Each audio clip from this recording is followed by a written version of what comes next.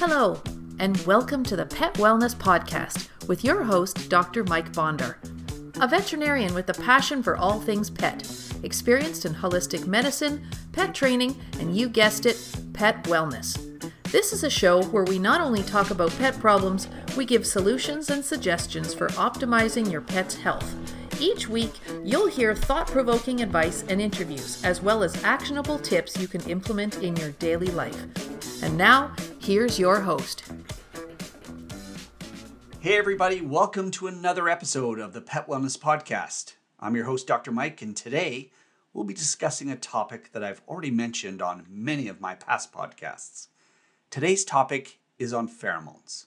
And don't worry, if you've never heard of the word, you're going to be able to educate all your pet-loving buddies after today's episode. I'm thrilled to be joined today by Laura Damon. Laura's been a registered veterinary technician for over 17 years and has experience working in both private veterinary practice and even specialty referral services. She's been working for a large animal health company for the past 7 years, supporting the education of clinic staff on various products, including pheromone products. She's the expert. It's funny, but she told me that her cat Sparkles, who's a domestic shorthair, and her blue heeler Dash are gracious enough to let her share their home. Well, Laura, I'm excited to talk to you about pheromones today, so let's jump right into that interview. Hey, Laura, how's it going? Hi, good, thanks. How are you? Very good, thanks. Thank you so much for being on the Pet Wellness Podcast. I'm excited to have you here. You and I have chatted about pheromones many a time, so you are certainly the resident expert, so I'm thrilled to have you on the show. Oh, thank you. Thank you very much. I'm very excited to be here. Well, that's great. So I'd love to take our listeners through sort of a three-step journey, if that's okay. At first, I want to literally go back to basics, just simple facts, and talk about what pheromones are, because I'm sure there may be listeners that have no idea what a pheromone is. I know that I didn't know it until I got into vet school. And then I'd love to move to how pets can actually use pheromones to secretly communicate to one another, which I think will be really exciting.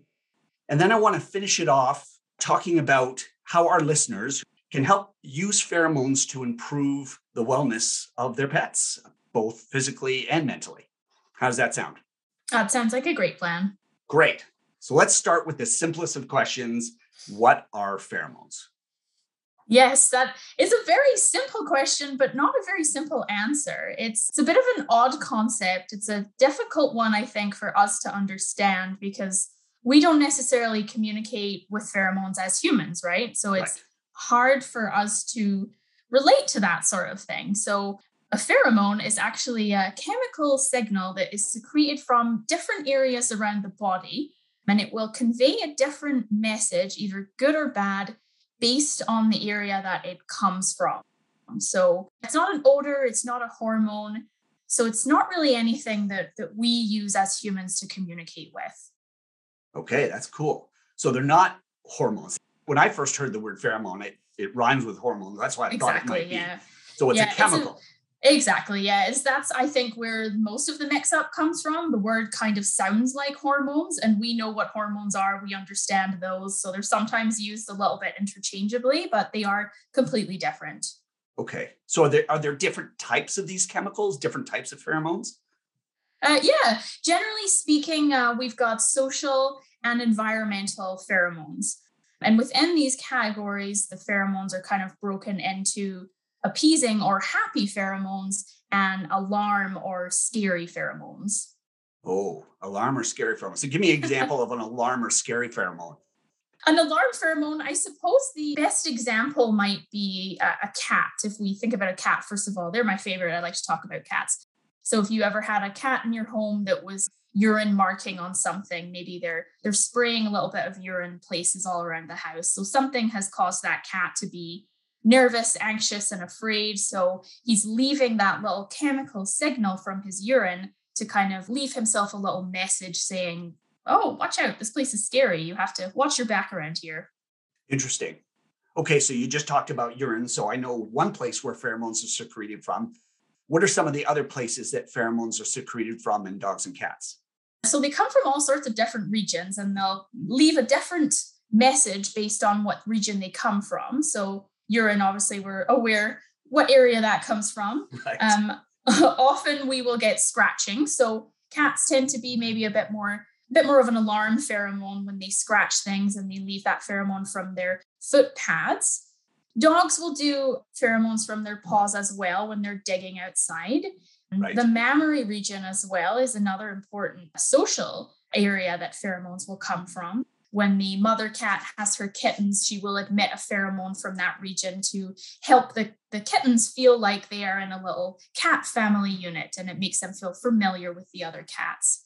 Another common one is from the facial region of a cat. I'm sure you've noticed your cat rubbing his little cheeks on things in the home, and that's often a happy or appeasing pheromone. So he's telling himself, I'm happy and safe and comfortable here, so I'm going to leave a little bit of pheromone around to remind myself.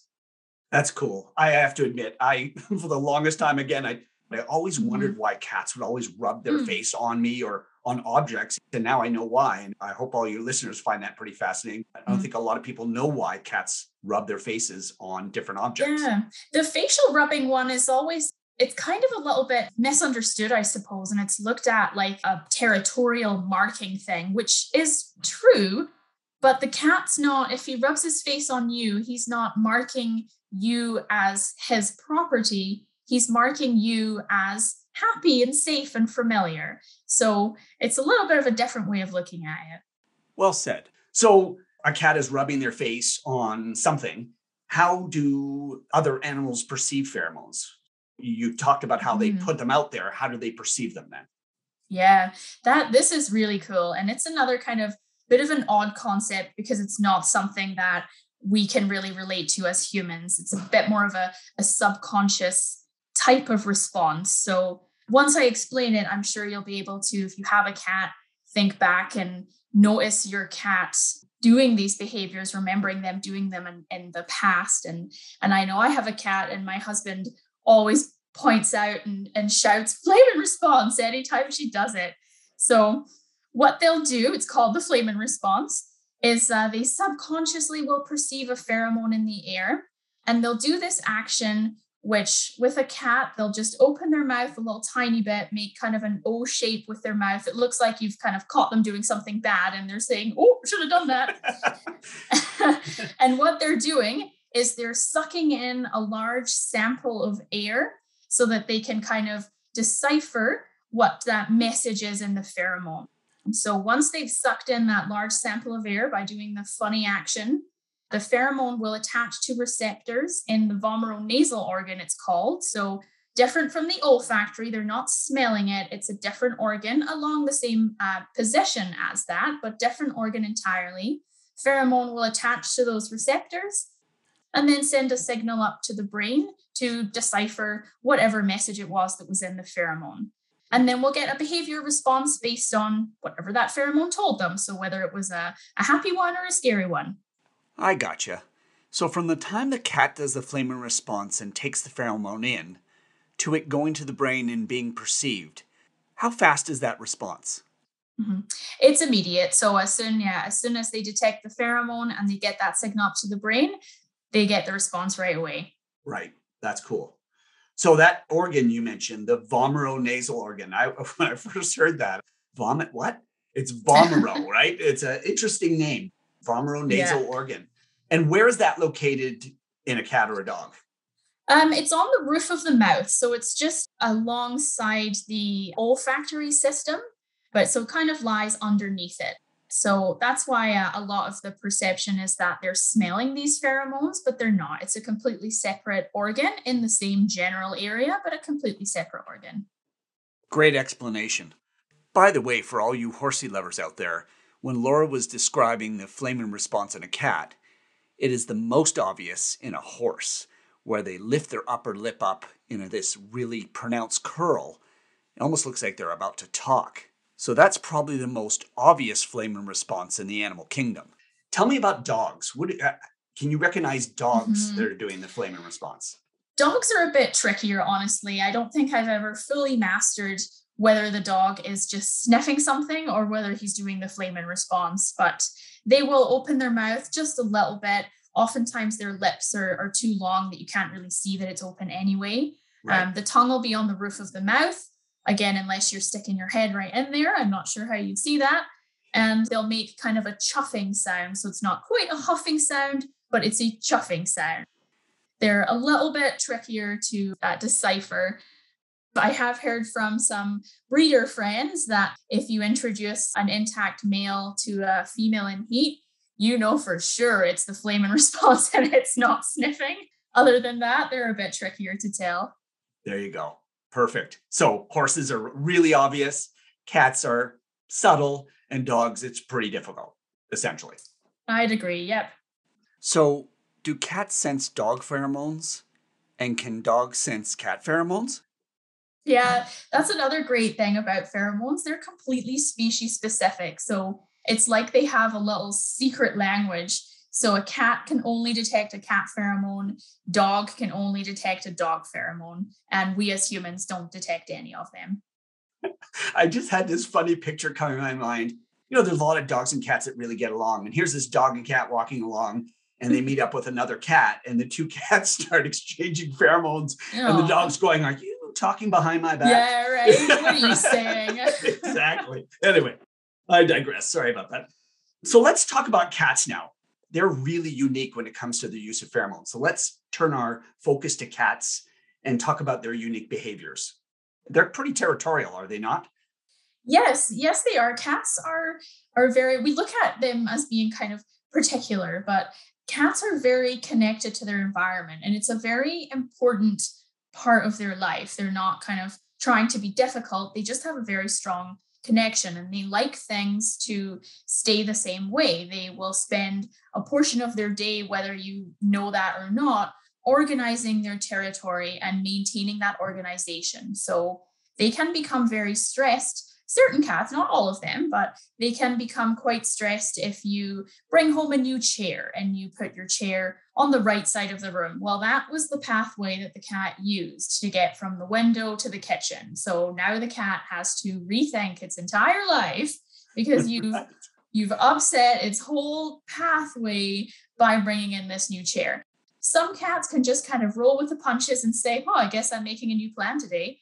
But other cats just kind of lose their mind and start showing some very serious signs of stress because we've made those changes.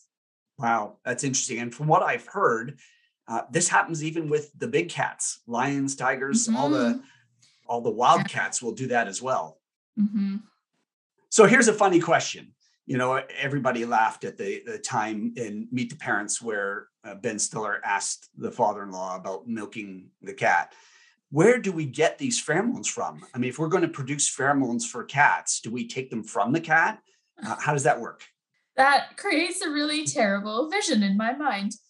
We do have pheromones available for our cats in the mass market. They are made synthetically now. So there was a lot of research that was done to come up with how to replicate these pheromones. So if we have cats that are exhibiting stress behaviors in the home, and they are marking things inappropriately, they're leaving alarm pheromones around the house for, whatever reason, you move to the chair and they're very upset, we can use synthetic pheromones to kind of change that message that they've left. So, for example, if we were to use a synthetic version of the facial pheromone, an environmental pheromone, it just kind of fills up the house with that, no, I'm happy and safe and comfortable pheromone. It's like they've written a note and sat it down that says, this place is dangerous. And you've used the synthetic pheromone to pick up that note and put down another one that says, no, you're not. Everything is fine. Exactly. I mean, when I did my fear-free certification, which I know you did as well, one thing we learned is using that facial pheromone in the practice just makes that odd environment seem surprisingly more comfortable to the cat. Yeah, absolutely. That's a perfect example, actually. When a cat comes into the vet clinic, they're not in a safe and familiar environment. So obviously, they're not going to leave happy pheromones around there. So if they get there and they're already detecting these synthetic happy pheromones, then we've left a note for them that says, no, you're happy. You know where you are. You're comfortable here. Exactly. Okay, so that's the facial pheromones. What other ones are available for kitties? We also have a synthetic version of the mammary pheromone. So as I mentioned earlier, when the mother cat has her kittens, they will detect that pheromone and it creates a little bit of a kitty cat family unit. So if we have cats in the home that are not getting along with each other for whatever reason, they were friends and now they are not friends, and where cats are sometimes a little bit like teenagers and they had a fight and they have a hard time figuring out how to get over it, detecting this mammary pheromone gives them the message that, oh no, this is my kitty cat family. I know who this guy is. Gotcha. Okay. So those are the two big ones, the facial pheromone and the mammary pheromone. And they obviously say different things to different cats. Exactly. Okay. So what forms do these kind of pheromones come in? If you were going to use them in your house, what formats do they come in, and what are the advantages of each one? They are available as a diffuser, so a plug-in diffuser that would kind of fill up your whole room, or just as a spray, so for spot treatment of things. So whichever fits with your situation and your lifestyle best. Gotcha. So give me an example of where you would use the spray for the facial pheromone, for instance. Something like that. The ideal place would be probably transport in the car. So a lot of cats are very uncomfortable in their crate, and that kind of starts way back. The crate, where does it get stored? In the attic. So it comes out the day that the cat needs to go somewhere. It's a new piece of equipment in the house, first of all. So already the cat's a little suspicious of what's going on.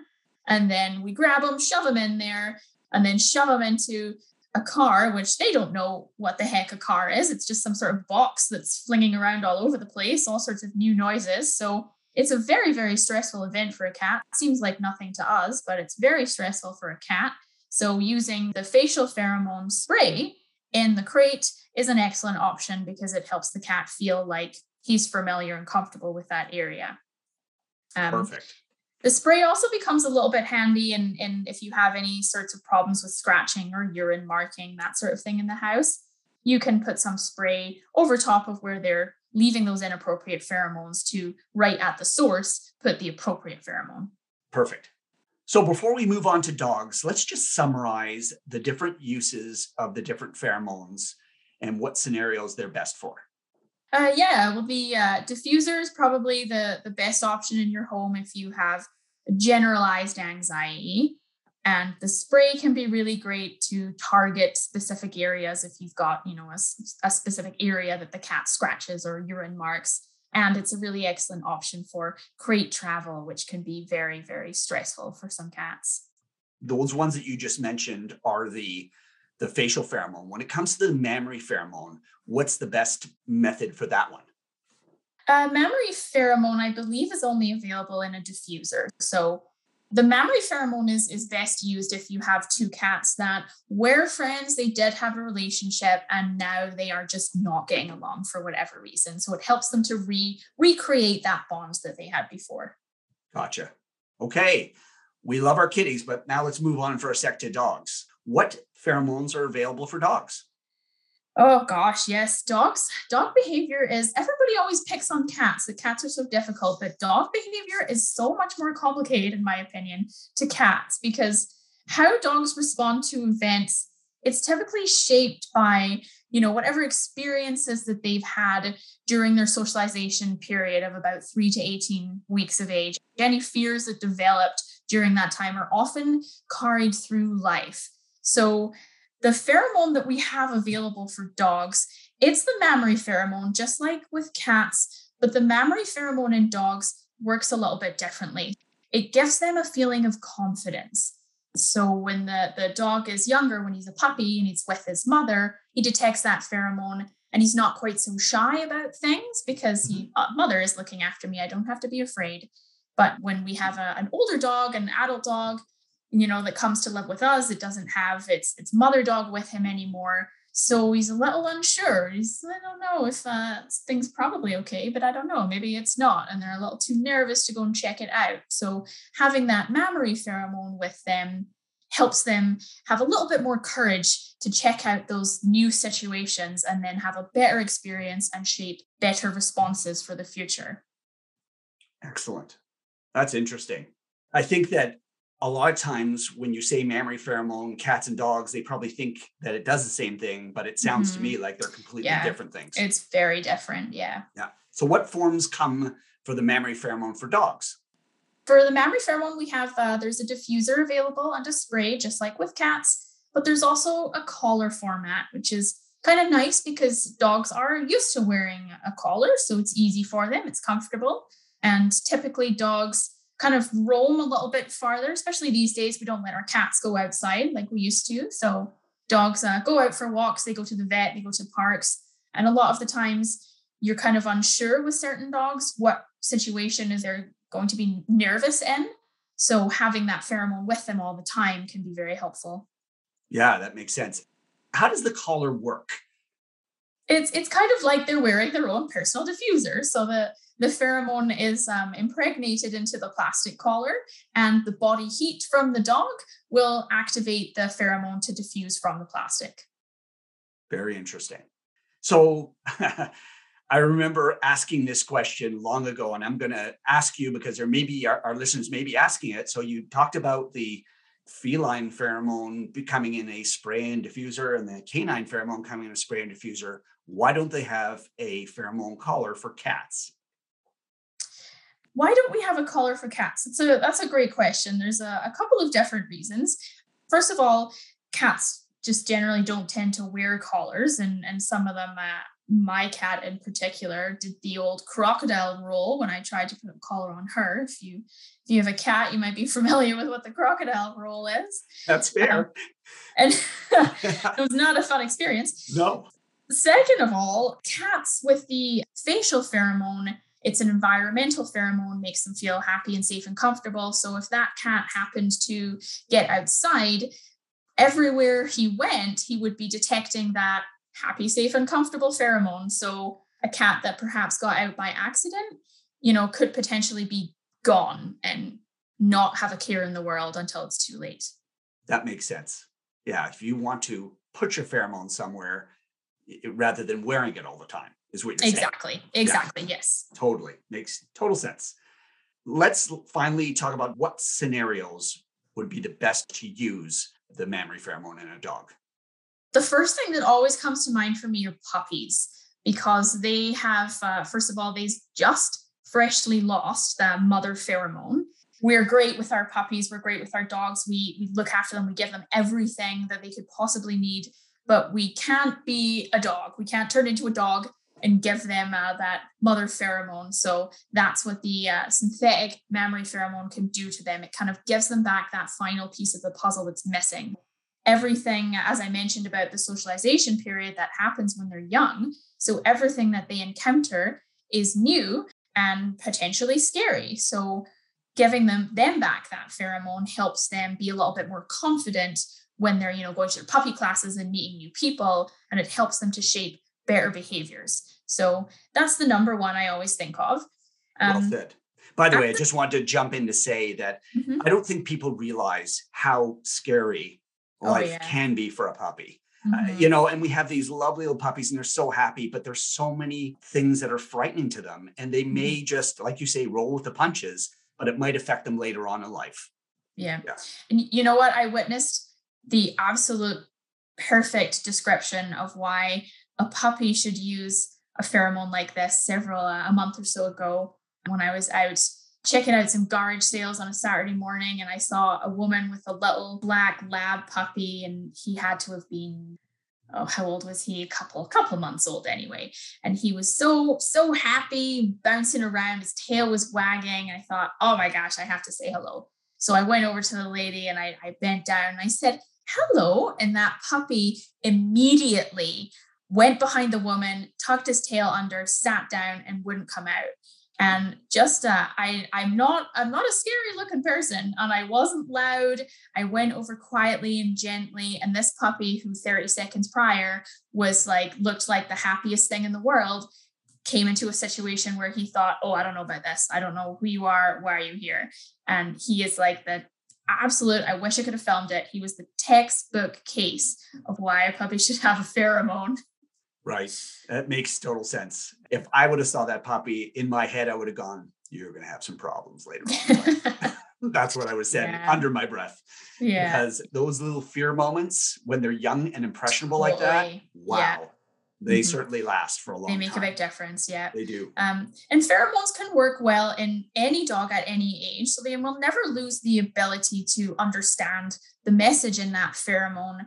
But the problem becomes when we have older dogs that have behaviors that were shaped when they were younger. So as we get older, as dogs get older, mild behavioral problems, pheromones can work really lovely for. So a dog that doesn't like the car ride is a really lovely example. Pants and paces and drools just helps to kind of settle them down and make them feel comfortable. Or a dog that just gets a little bit nervous when you leave the home and maybe you hear him barking at the window or he paces back and forth a little bit. It can be really nice to settle those animals down. And then as they get older, pheromones are a really lovely adjunct to other therapies or other medications they might need in their senior years. Excellent. So as I was listening to you talking, I have this great story that I want to share with you as well. I had this older dog who I'd known for its entire life. And this dog was very shy, would always hide behind the owner. And I would always be really quiet and get down and try to give him a treat. And he would come over a little bit and let me pet him and his tail would wag a bit and then he'd run behind his mom again. And when I finally discovered pheromones, I remember I sprayed myself with the mammary pheromone on my scrub top. And he came in and I bent down. He came right up to be a lot faster. And instead of running behind his mom, he stood there. Now, he didn't turn into the perfect dog, but he was a much calmer dog. And so let's pretend a dog has an 8 out of 10, where 10 is the worst. Pheromones might actually get them down to a 6 out of 10 or a 5 out of 10, which may not be enough for you as the owner to notice a difference. But trust me, there is a difference. Mm-hmm. So I agree that they work so much better on dogs like puppies who are really 0 out of 10s, right? They start off as a perfect blank slate. That's the ideal time to use pheromones. But I still do believe that they can be used, as you mentioned, as an adjunct with other medications. I still think they should be used on every dog that's fearful or anxious. Mm-hmm. Absolutely. And pheromones, I mean, they're so easy. They're so benign. Why wouldn't we just try something like that? And there is something that we can relate to is stress and anxiety. And we know how horrible that feels. So, sometimes a hug from your best friend just isn't quite enough to calm you down. So a little bit extra, like a pheromone, goes such a long way. A pheromone's either great with the drug or on its own. It's a lovely natural way of doing things, which I love. Exactly. Yeah. I wanted to end it off with something that I read, and I want to share it with you, Laura, and I'm going to share it with the listeners as well, but I read a recent article about pheromones in people. So the first thing I have to tell everybody is that pheromones are certainly not love potion number 9, though a lot of people think they are. They're not.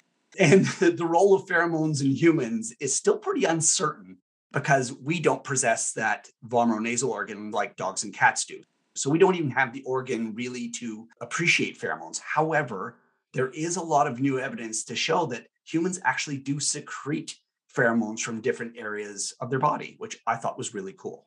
Yeah, that's very interesting. It is. And I know that they're always doing ongoing research into potential other pheromones that dogs and cats might possess that we don't know about yet. Mm-hmm. Yeah. It's continual. It's a very interesting field. It is. Well, thank you so much for joining us today on the Pet Wellness Podcast. That was very informative. I appreciate your time and have a wonderful rest of your day. Thank you. Thank you very much for having me. It was great. Take care. Pleasure. You too. Bye. Bye. Well, I really hope that this podcast illustrates how pheromones can naturally relieve a lot of fear, anxiety, and stress in our pets. If you have any questions about pheromones, please don't hesitate to reach out to us at podcast@petwellnessadvocate.com. Thank you so much for joining us today, and remember, our pets deserve our best.